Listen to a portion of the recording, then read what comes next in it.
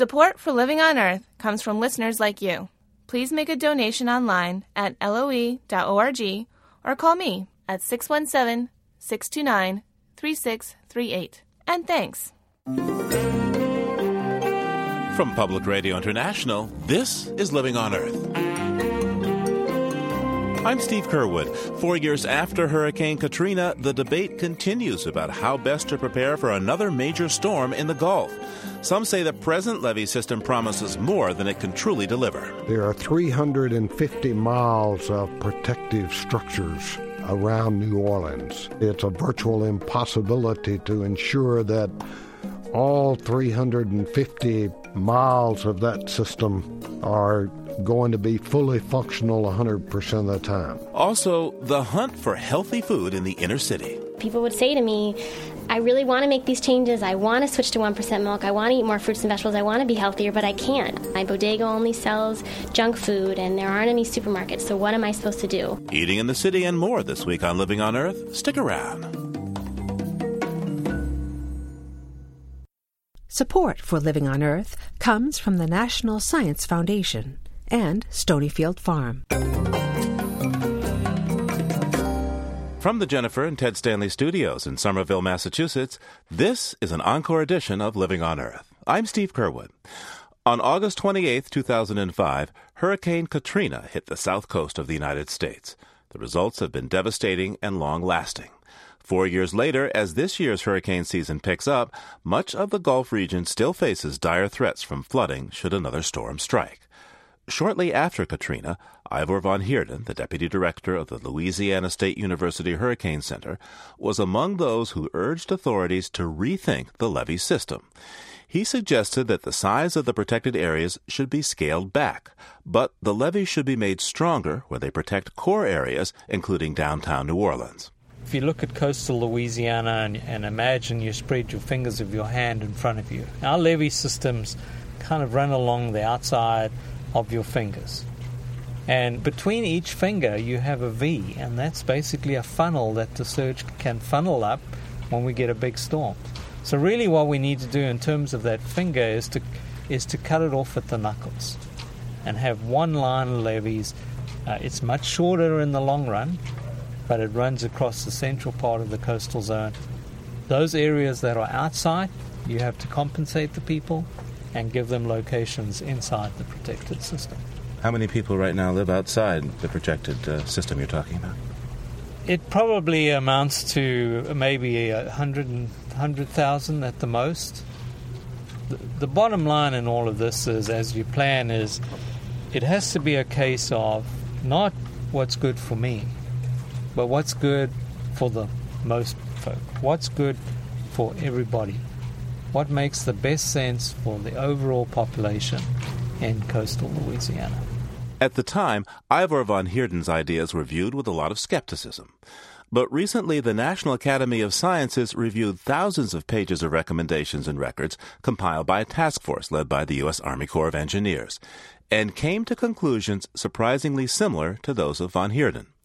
The Interagency Task Force, known by its acronym, IPET, also found fault with some of the Army Corps' engineering practices. University of North Carolina professor David Moreau was part of the National Academy review. The report is remarkably candid in several places, particularly candid in terms of its assessment of the failure along the 17th Street Canal, which led to the flooding of a major portion of the central city. So there's nothing being papered over there. Whether it's this report or the general information about what happened during Katrina, there will be a very significant change in the design of protective facilities. There will be a substantial change in how the risk is communicated. The committee recommended that, in fact, the IPET staff actually hire a firm that specializes in communicating with the public to take the findings and translate those into common everyday language. People were told that this system was built to a 100-year flood, perhaps a 200-year flood protection, and yet there was this failure. What do we need to change about our thinking of risk assessment when it comes to flood protection? The 100-year return period is an average return period, but there's a very substantial likelihood that during a 30-year mortgage that if you in fact knew exactly what the likelihood was, it would be around 25-27%. So wait a second. If I were told that over the life of, say, owning a house that have a 27% chance of getting flooded out, that doesn't seem like acceptable odds. It's not. For a place like New Orleans, it's totally unacceptable. The real message is if you live in areas that are below sea level, you're at risk, and you should exercise caution, should be prepared for failures if they occur. Now, some have suggested that the southern part of Louisiana is simply too difficult to protect, that someplace south of New Orleans, but north of the far reaches of the state, permanent settlements just really should not be allowed. Based on what you see in this report, how practical is that suggestion? Well, the suggestion is impractical if you put it in terms of prohibition. What you could do and should do, in my opinion, is to avoid building facilities that give people a false sense of security. That we're talking here, and the report addresses the fact that there are 350 miles of protective structures around New Orleans. I'm not sure of the language that we use, but it's, I'll say it's a virtual impossibility to ensure that all 350 miles of that system are going to be fully functional 100% of the time. Well, at this point, we know that the cost of the Katrina floods is someplace north of, I believe, $80 billion. Right. For $80 billion, do you think we could protect New Orleans? For $80 billion, you could do a lot of other things that might be a lot more beneficial than rebuilding levees or making them higher. You might be able to relocate people. You might be able to create jobs in areas that are substantially at less risk. It requires some additional analysis that has not yet been publicly released. Professor David Moreau, thank you so much. Thank you, Steve.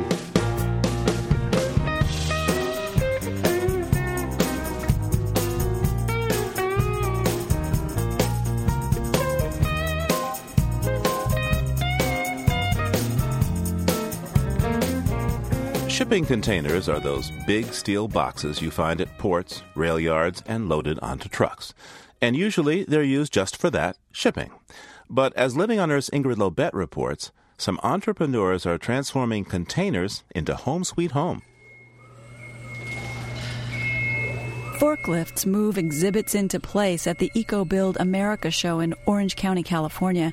David Cross of SG Blocks stands at his exhibit, a steel box with one half converted into a living space. What we're looking at here is a 40-foot cargo container, 8 feet wide, it's 9.5 feet tall, and it's 40 feet long. One side of the container has been removed, and window and door openings have been cut into the sides and ends. As you see it, a tremendous amount of material has been removed from it. It's been augmented, so now it's a structural steel building system that formerly was a cargo container. Cross says buildings made this way can withstand 175-mile-per-hour winds, and the containers or blocks can be stacked, cut, and integrated by an architect into various styles. In fact, in several buildings SG Blocks has helped build, it's hard to discern the containers within. We're the bones of it, but what the exterior and the interior looks like is up to the architect and their clients. What's funny these days, it seems to be a trend towards exposing the shipping container and utilizing that as an industrial look. That's Bill Hinchliff of Con Global Industries. His company partners with SG Blocks. Typically, how a project works is a homeowner or developer hears about the shipping containers and then puts SG Blocks in contact with their architect for the design. Con Global does the welding and custom cutting. The contractor on site pours a foundation. Then the customized containers are delivered and welded via plates to the foundation wall. This way, the bones of most buildings can be stacked in a day, making way for electricians, plumbers, and drywall trades. The finished product isn't always cheaper, but can be faster and stronger than a frame building, and Cross says the treated steel would hold up being underwater for several weeks, as many homes were after Hurricane Katrina. Yes, you'd still have to take off your drywall and address that, but fundamentally, your framing system behind the package is still sound. There's also the reuse aspect. The pieces removed from the box are melted down for new steel, so all aspects of the container get a new life. Cross says he's been getting a lot of calls. This is the old Buddy Guy musician. This is an overnight success, 20 years in the making. SG Blocks isn't the only company to consider shipping containers for homes. There's a development called Container City in the UK, and designer Jennifer Siegel, who specializes in sustainable prefabricated buildings, created a container house in Los Angeles. That also led to interest from around the country, but Siegel hit some resistance talking to local officials. Most building departments around the country are not ready to accept the shipping container as a form or as a building element as of yet. Still, she believes containers hold promise as long as people use them creatively, cutting windows, stacking them, putting on different finishes. Then, yes, I think that there's an incredible demand for low to moderate income housing, office space, all kinds of ways in which the containers can be sewn into the fabric of the city. Or wherever building speed, wind resistance, and the desire to reuse are priorities. For Living on Earth, I'm Ingrid Lobet in Anaheim, California. To see photos of homes and buildings made with shipping containers, visit our website, LOE.org. Just ahead, Veggie Power to the People, improving access to healthy food in inner cities. But first, this note on emerging science from Jesse Martin. There's no such thing as a free lunch. Even honeybees have to earn their keep as they flit from one meal to the next. Flowers provide them with nectar, and in exchange, the bees spread pollen from one plant to another. Now, new research shows that honeybees do even more to earn their lunch than previously thought. According to scientists from the University of Würzburg, honeybees act as plant bodyguards by scaring away caterpillars that would otherwise munch on the plant's leaves. Honeybees aren't actually dangerous to caterpillars, but wasps are. And the caterpillars, using fine hairs on their bodies to detect flying insects, can't tell the difference, so they keep away from areas with large honeybee populations. In fact, in lab experiments, the scientists found that when honeybees are around, caterpillars do 60 to 70% less damage to plant leaves. The researchers hope their discovery will soon be applied to sustainable farming practices. If crops and flowers are grown side by side in the same field, then honeybees attracted to the flowers will become crop protectors, allowing farmers to use fewer chemical pesticides. And that's an idea that's worth some buzz. That's this week's note on emerging science. I'm Jesse Martin. Coming up, a corny look at seed art. Keep listening to Living on Earth. It's an encore edition of Living on Earth. I'm Steve Curwood. Agriculture is responsible for about a third of the world's greenhouse gas emissions, more than the transportation sector. About half of those emissions come directly from crop and livestock production, and much of the rest from land clearing and degradation for food production. Sarah Scheer is an economist and head of Eco-Agriculture Partners. She wrote an article about agriculture and climate change in this year's State of the World book by the World Watch Institute.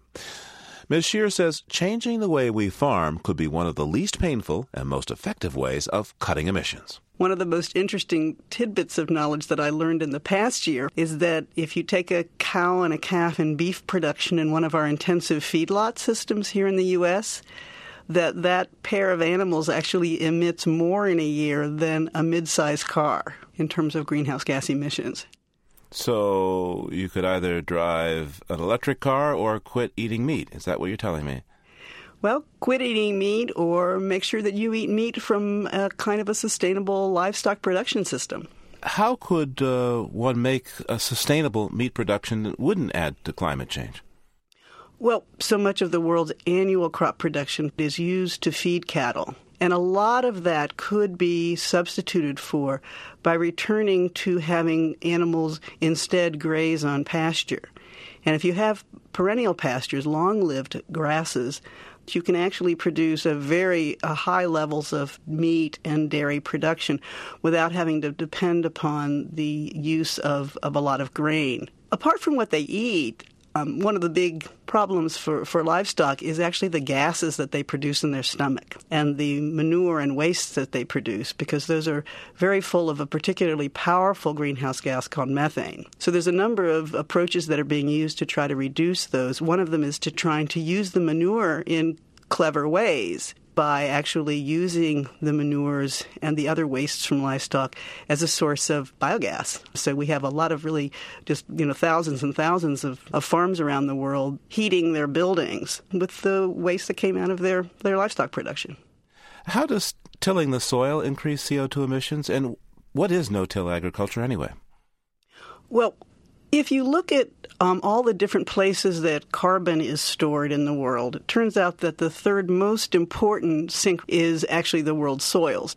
And the process of conventional agricultural tillage, where you take a plow or other implements and turn the soil around at the beginning of the cropping season, actually, every time you do that, you release a large amount of carbon from the soils. So one of the things that's been developed in modern agricultural systems over the last couple of decades is something that's called minimum tillage or even no-till systems that really try to not turn the soil around very much. They manage soil quality and they manage the weed problem through other kinds of methods that don't require turning that soil around. How does no-till agriculture affect crop production? I mean, we've got more and more people coming into the world. Obviously, that means more and more mouths to feed. The way that we farm, we do this, right, because we want bigger and better harvests. How can we do that with no-till agriculture? Well, I think this is the exciting thing about what's going on right now in terms of the reconsideration of how we do agricultural production, because actually a lot of the things that we do that cost money and cause environmental damage actually don't contribute that much to agricultural production. So a lot of the no-till systems and low-till systems farmers like a great deal because they can produce just as much food with them for a lot less cost. So it's a win for the environment, a win for farmers, and a win for food production. Of course, climate change is not only affected by agriculture, it works the other way around. I mean, climate change is going to have a big effect on agriculture. So how do the techniques that you're talking about help farmers prepare for the warmer temperatures that are coming? One of the advantages of the approaches for mitigating climate, which is to get more organic matter in your soils, is that those kinds of activities actually make the farming system much more resilient. High organic matter soils actually hold water better, so that if you start having much more erratic rainfall, they're going to be less susceptible to loss of the harvest. The other thing is you're going to have more diversity within the farming system in terms of different kinds of plants and different kinds of products, and that's going to reduce the risks to farmers of climate that can't be predicted. So how then does the world encourage these agricultural techniques? Most of us think about farmers as producing food, which, of course, is the major thing we want them to do. But more and more, we realize that farmers are actually the major stewards of our ecosystems around the world, by far more than public protected areas or other kinds of local lands. The farmers are the stewards, and we need to be thinking about them and their role not only as producers of food, but also as producers of ecosystem services. So I think we need to be rethinking everything from our public subsidies and what do we subsidize farmers to do. And increasingly we need to subsidize them not for producing food we don't want, but for producing the ecosystem services that we need. Sarah Scheer is president and CEO of Eco Agriculture Partners, one of the organizations that contributed to this year's State of the World study by the World Watch Institute. Thank you so much, Sarah. Thank you very much. It was a pleasure to be here. Rural farmers are not the only ones with dirt under their fingernails and an abundance of zucchini this year. Some inner-city communities are also reaping the benefits of a late summer harvest, showing that they too can have access to fresh, organic food. In these tough times, this is especially important. Government figures show that some 36 million people live in households that have trouble just putting food on the table. Living on Earth's Jessica Elise Smith tells us about efforts in New York City to bring high-quality foods to struggling neighborhoods. It's Saturday morning at the Sameline Grocery in Brooklyn. Cesar Rodriguez tends to his customers. Soda, cookies, chips, and canned foods line the walls of Rodriguez's bodega. But among the sea of processed foods and packaged goods stands a small outpost of fresh fruits and green leafy vegetables. Piña, mango, manzana. Rodriguez recently added these fresh foods to his store. He's one of almost 1,000 bodega owners taking part in New York City's Healthy Bodegas initiative. Through the program, we're trying to improve people's health and the health of the neighborhood, have people eat healthier products and lose weight, because obesity is a sickness here in our community. Low-income neighborhoods like Rodriguez's have few supermarkets or other options for fresh fruits and vegetables. Yet there are many places to buy fast food, candy, and alcohol. Sabrina Barenberg of the city's Department of Health and Mental Hygiene wanted to find ways to address the many health problems like obesity, diabetes, and heart disease found in poorer areas. She found that 80% of the food markets in these neighborhoods were small corner stores. These areas have many more bodegas than supermarkets, and very few supermarkets, in fact. That really inspired me to work to make these large environmental changes to make it easier for people to eat healthier. So in 2006, Barenberg began to work with bodega owners and kicked off the Healthy Bodegas initiative. She saw that residents wanted to change what they ate, but needed help. Nobody wants to live a life of chronic disease, but people would say to me, I really want to make these changes. I want to switch to 1% milk. I want to eat more fruits and vegetables. I want to be healthier, but I can't. My bodega only sells junk food, and there aren't any supermarkets, so what am I supposed to do? And, there's nothing more frustrating than that. New York City's neighborhoods are not the only areas with limited access to healthy food. These so-called food deserts are found across the country in rural and urban locations. Mark Winnie has looked at food deserts for years. It's relative based on how far somebody has to go in order to get to any kind of decent, affordable food store, and the means they have to use to get there. And do they, in fact, have the means? Winnie is the author of Closing the Food Gap, Resetting the Table in the Land of Plenty. In the book, he chronicles the rise of food deserts in the 1960s alongside the growth of the American suburb. With scores of people leaving downtown areas, inner cities were drained of wealth. Supermarket chains followed the wealthier client base and moved to the suburbs. They simply began to walk away from urban America, and these were communities that needed those stores more than others. They were communities that were being challenged by poverty, being challenged by some of the worst socioeconomic conditions that we've had perhaps in the 20th century. It wasn't just the lack of supermarkets that led to the growth of food deserts, but also the lack of public transportation to bring urban residents to suburban grocery stores. Winnie says nearly 70% of households in low-income neighborhoods do not own a car. As an example, he highlights the 8th Ward of Washington, D.C., which is close to the U.S. Capitol building. In this area, nearly 70,000 residents live with slim access to grocery stores. About 38% of those people are considered poor, using U.S. poverty standards. If you look at the landscape, we see almost no supermarkets. And we also see another characteristic of a food desert, which is a tremendous number of fast food joints. And that's what people have to choose from for food. And as a result, we see very high levels of obesity. Costs from obesity and related chronic diseases are increasing. According to the Centers for Disease Control and Prevention, the U.S. spends over $117 billion a year on health care related to obesity. And in low-income neighborhoods with lots of fast food and few healthy options, the obesity rate is rising. Over in the Red Hook neighborhood of Brooklyn, Eugene rakes leaves that he'll add to one of the compost piles lining the side of an urban farm. Then we have our compost beds over here that we've been processing for a long time. We have one that was built 2 months ago, and it's almost done, but it's not all the way done. It's almost broken itself down. All the nutrients and stuff like that is almost broken down and created our soil that we use. Eugene is one of about 10 neighborhood teens who work at the Red Hook Community Farm. The farm, run by the nonprofit group Added Value, was literally built from the ground up. Soil was brought in to cover an old abandoned ball field. If you look closely on the outskirts of the rows of onions, lettuce, and beets, you can still see home plate and the faint white lines that mark the field's boundaries. This farm has not only increased the community's access to fresh and affordable fruits and vegetables, but also has helped change the neighborhood. For the farm, I'd say it was pretty much a little better because there was still a lot of gang violence and stuff like that going around here. I'm just basically proud of being here and just helping out and then being able to bring healthy food to my neighborhood that I live in. Eugene and other teens plant seeds, harvest crops, and sell their bounty at a farmer's market in the neighborhood. Before the farm started, residents went through a lot to get fresh food. I took 2 buses or a car service to get food back to Red Hook. You couldn't even get a quart of milk or vegetables.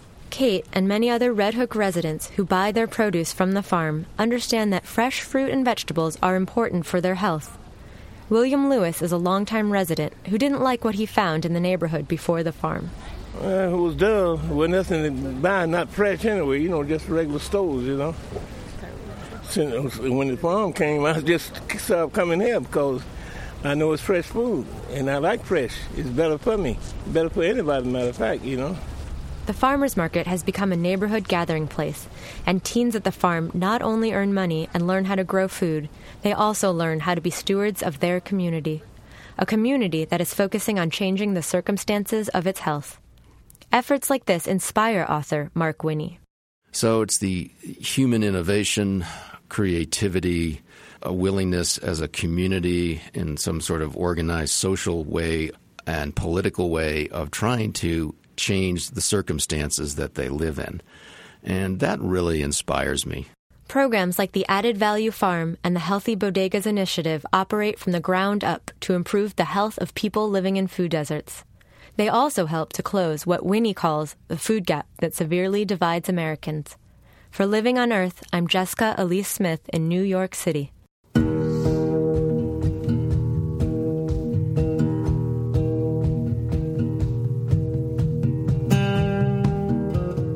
Our land, our home ground, is soil. And soil, that humble, vital basis of all the greenery we depend on, is the subject of this excerpt from the book Home Ground, Language for an American Landscape. Nature writer Barry Lopez and fellow author Deborah Gwartney gathered lyrical descriptions of landscape features in this book. Today, Barry Lopez explains soil. Soil. Erosion, volcanic eruption, earthquakes, floods, tectonic grinding, landslides, and other natural forces act continuously on the Earth's crustal rock, creating various types of debris, gravel deposits, mud flats in the tidal estuaries of creeks, cobble terraces, and beaches of black lava sand. When chemical agents, such as phosphorus and nitrogen, infuse this debris, and biological entities, including microbes and earthworms, work material into it organic enough to support plants, it becomes soil.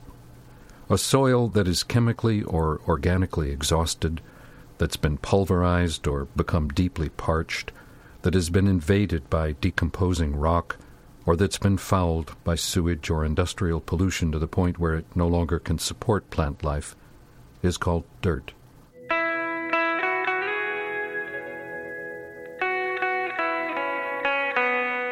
That's writer Barry Lopez, who, together with Deborah Gwartney, created Home Ground, Language for an American Landscape.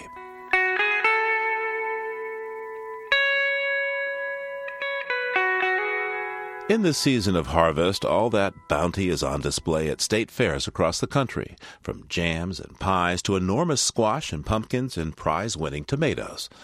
Living on Earth's Bobby Bascom attended the Minnesota Harvest Celebration in St. Paul last year and encountered an unusual art display. She has this audio postcard. My name is Beth Russell. I am from western Minnesota. All of the artwork that you see on the wall is done with seeds from Minnesota farm crops. It has to be grown here. Therefore, white rice doesn't work. So we use wheat and barley and oats, corn, different varieties of corn. We might have some that looks more yellow, some that's more red. Some of our lentils are green, some are orange. So there's all kinds of colors in the seed. We have beans, kidney beans, lima beans, soybeans. The founding mother of crop art for Minnesota, I'm giving her that title. She's called the Seed Queen. She has done Johnny Carson, Eleanor Roosevelt, and if you look at Eleanor Roosevelt in the seed art that Lillian Colton did, Eleanor's teeth are beans. They're great northern beans, which is just phenomenal to me. A typical seed art piece will have somewhere between 8 to 10 to 12 different kinds of seeds. We ask each one of our artists to come in with what we call a seed chart that tells us the name of the seed and shows us what it is. It's a very important part of the display.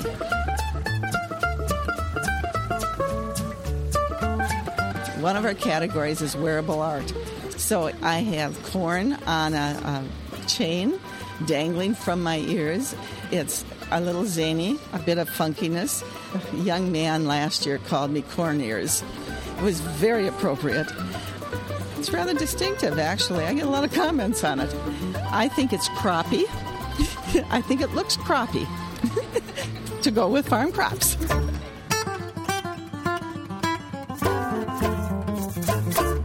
Bobby Bascom sent us that audio postcard from last year's Minnesota State Fair. This year's event is right around the corner, running from August 27th to Labor Day.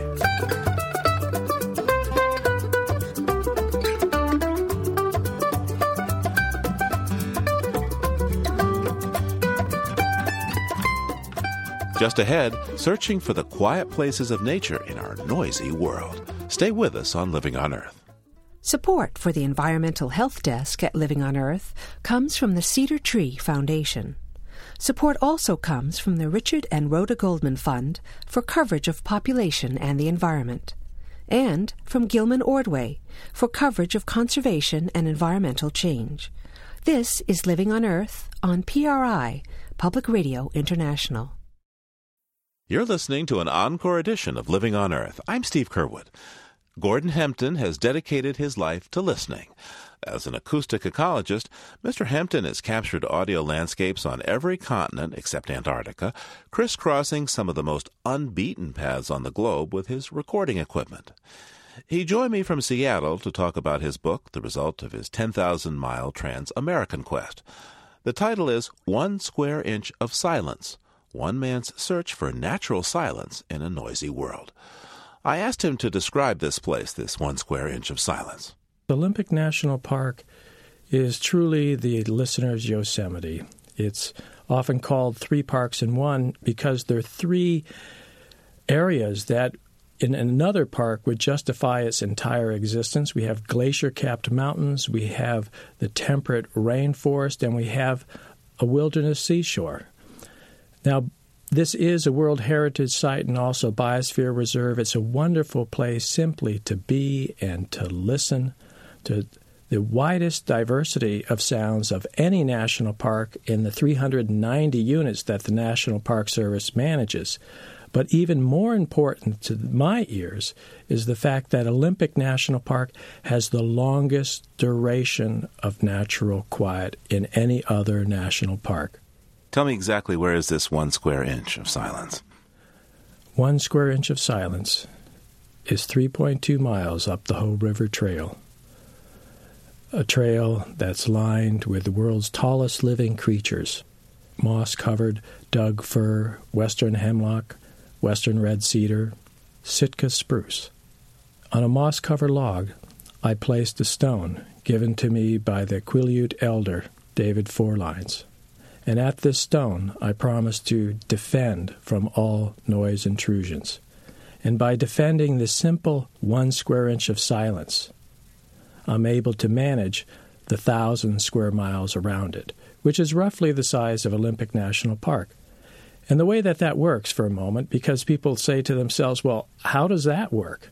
Well, just like noise can impact quiet, quiet can also impact noise. So imagine a jet overhead. And this is very much true, that a jet overhead, even at 38,000 feet cruising altitude, is literally destroying 1,000 square miles of aural solitude below it. Well, if you can maintain a single point, absolutely 100% free of all human-caused noise intrusions, then in effect what that does is manage the noise impacts for 1,000 square miles around it. We have some of your sound from this place. Let's play it right now.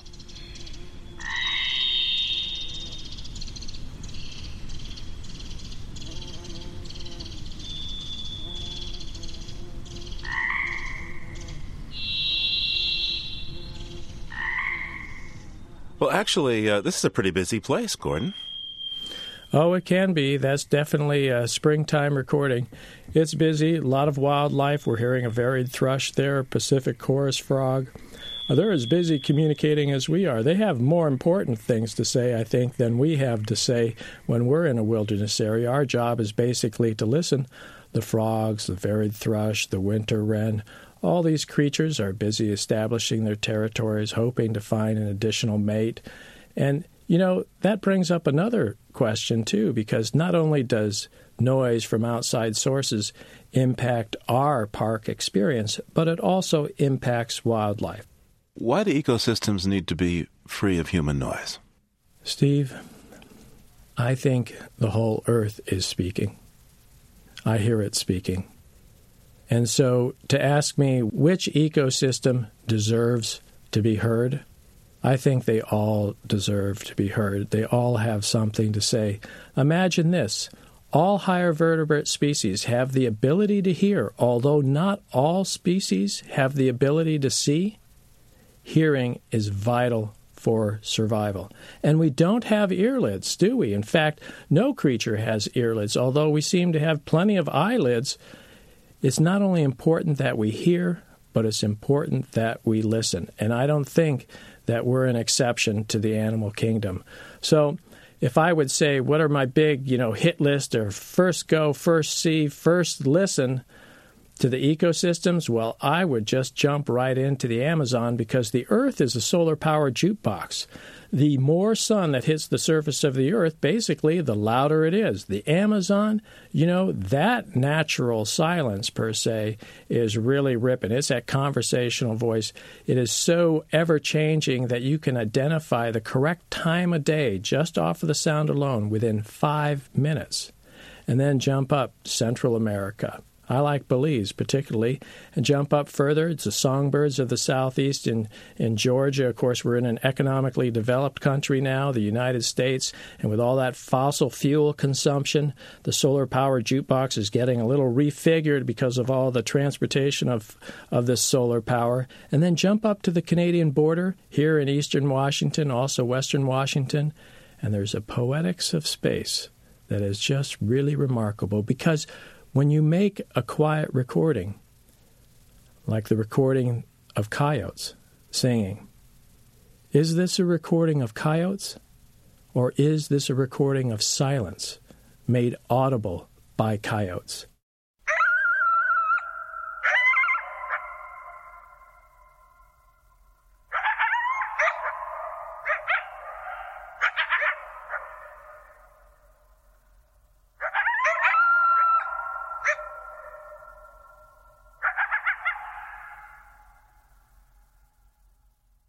Listen closely, Steve, because there's not one coyote, but there are two. And they're singing to each other after a long season of prosperity. And to me, it sounds like a celebration. But the point that I think that they really bring out is that if there were the slightest jet rumbling in the background, the experience of these coyotes would be entirely different.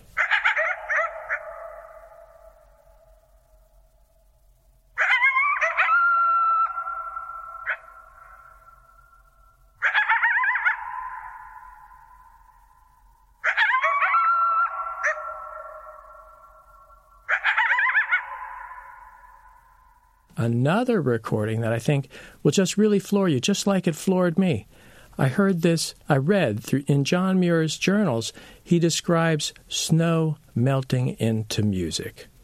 So when you hear somebody say that or you read it yourself, you go, oh, well, what a poetic license. Isn't that great? But little might we guess unless we actually do listen.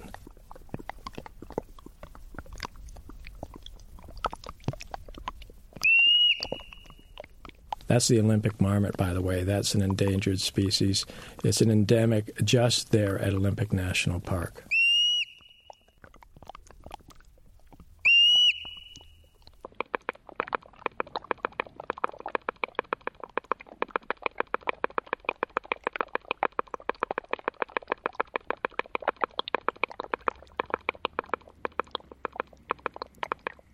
At this point, you don't know how hard it was for me not to just stand up, wreck that recording because I just had to dance. I mean, yes, John Muir, thank you. Well, I didn't know Ma Nature was a jazz musician. Oh, yeah, sure is. Are you a player yourself? Nothing you'd want to have on the air. Okay. And, of course, people know John Muir as the naturalist who was the founder of the Sierra Club and inspired much of what we have in the way of national parks. And I gather you actually went to the place in Montgomery, Tennessee, where Muir had his own epiphany about the environment. So tell me, Gordon, why was this one creek in Tennessee so important for you to visit, and what was it that you found there? Sure. Well, the creek of Montgomery Creek in Tennessee was, a shrine that I would like to go to. In fact, I had thought about it for 15 years and never had the opportunity because it's the first place that Muir describes the sound of a mountain stream and calls it the most eloquent voice in nature. And he goes on, of course, to Yosemite years later, and that is the most frequent sound that he describes in all of his journals is the sound of water. Mountain streams. And so this is the very first chance that I have to visit that location and think about Muir. So when you get there, who's there? Who do you meet? Well, I find the creek and I meet Randy. Randy's operating this large water truck for the National Coal Plant, and he sucks up water. There, he says that there's no water, no coal, he says. And so he's sucking up like a thirsty elephant, and then he drives off, but not until he gives me a suggestion on where I might find quiet. If you could read from that would be wonderful. At Randy's suggestion, I'm walking Roach's Creek up the valley, imagining I'm in Muir's footsteps. Walking in the stream itself, I'm able to hear its changing voice. No two rocks are the same. No two flows are the same. At every step, a new combination, new notes.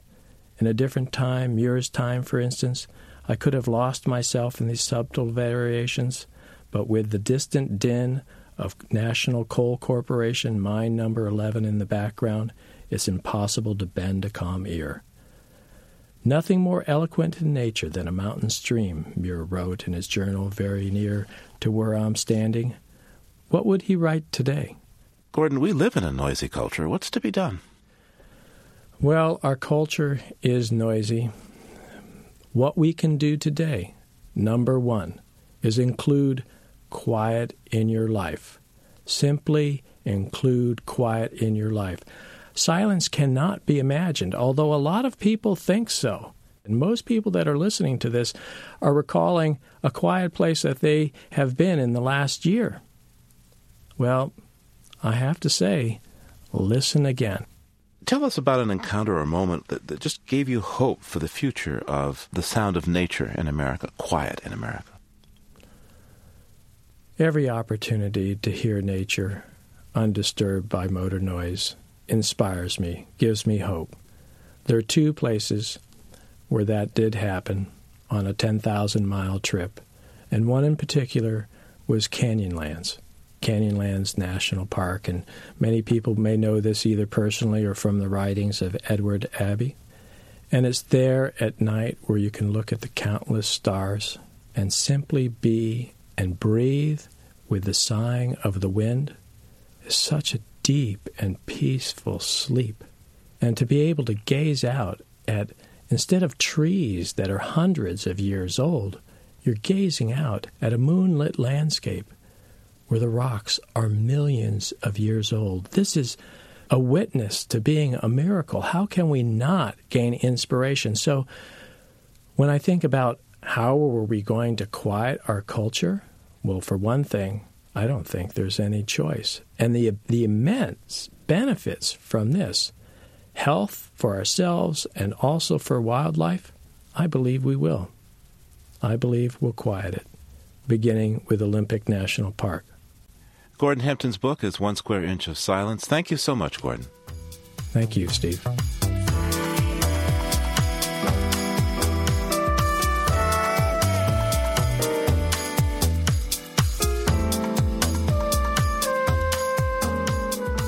Playing in the mud can be great summertime fun, but for commentator Bethany Erickson, her brother went too far.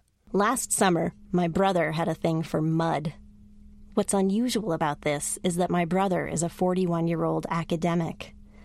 One minute, he was reading random articles online, and the next, he was transfixed with the dirt in his yard. He'd read that Japanese school children were going through a craze of making perfect mud balls in playgrounds.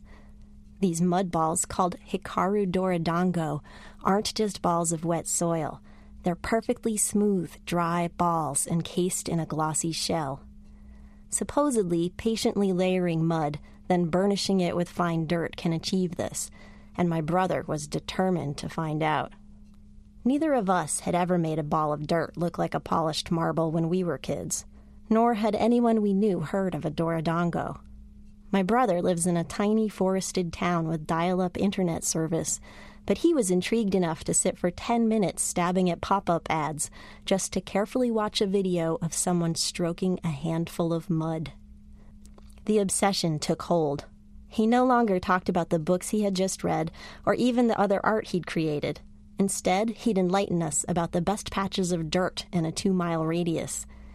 The old plastic post office mail bin in his living room that had once held poetry manuscripts was now full of what he called the good dirt.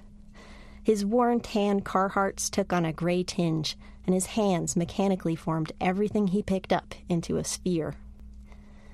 My brother refused to be outballed by Japanese toddlers. Each stage of his day became carefully metered out into minutes of layering, the half-hour of moisture-controlled curing in the fridge, the hour of dusting with fine clay. He stayed up late, patting and rounding. The more involved he got, the more he failed. He invited everyone to join him. We all made excuses. We found ways to bring up people we knew who were obsessive-compulsive, and then we'd stare at him pointedly as he cradled a mug of coffee in one dirt-lined hand and a mud ball in the other. Each of his days ended with a glimpse of pride and hope. Several shiny Doridango nestled together on a frisbee. Every morning, they were shattered. Finally, in the fall, my brother literally washed his hands of the whole affair. Perhaps his lesson was in resolve, or perhaps just rumination. Maybe he could have opened up a meditation retreat where people would pay to walk around slowly all day, massaging a mud orb. But instead, he got emotionally involved. And in the end, the mud balls were good for one thing: throwing. Anyway, my brother is moving forward. Now he's into rocks. Bethany Erickson is a writer and artist from Cambridge, Massachusetts.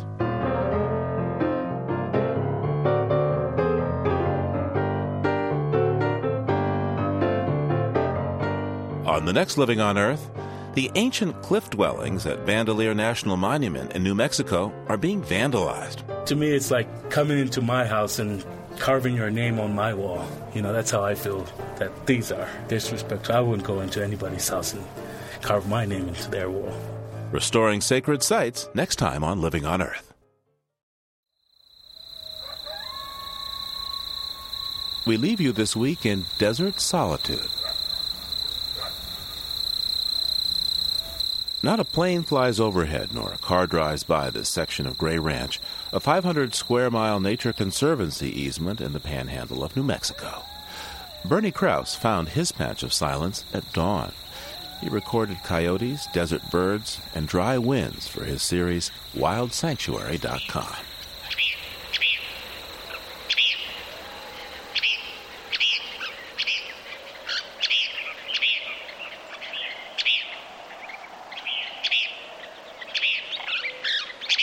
Living on Earth is produced by the World Media Foundation.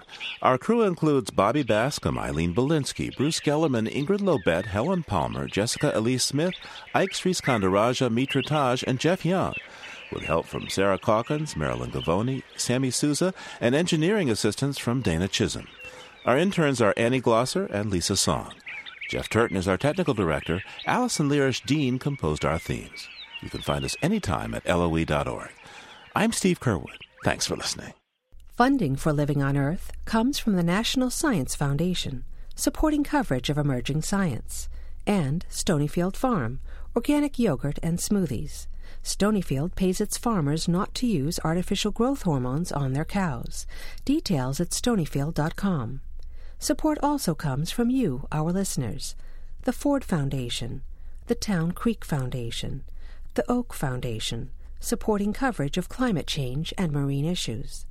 The Bill and Melinda Gates Foundation, dedicated to the idea that all people deserve the chance to live a healthy, productive life. Information at gatesfoundation.org. And Pax World Mutual Funds, socially and environmentally sustainable investing. Pax World for tomorrow. On the web at paxworld.com. PRI, Public Radio International.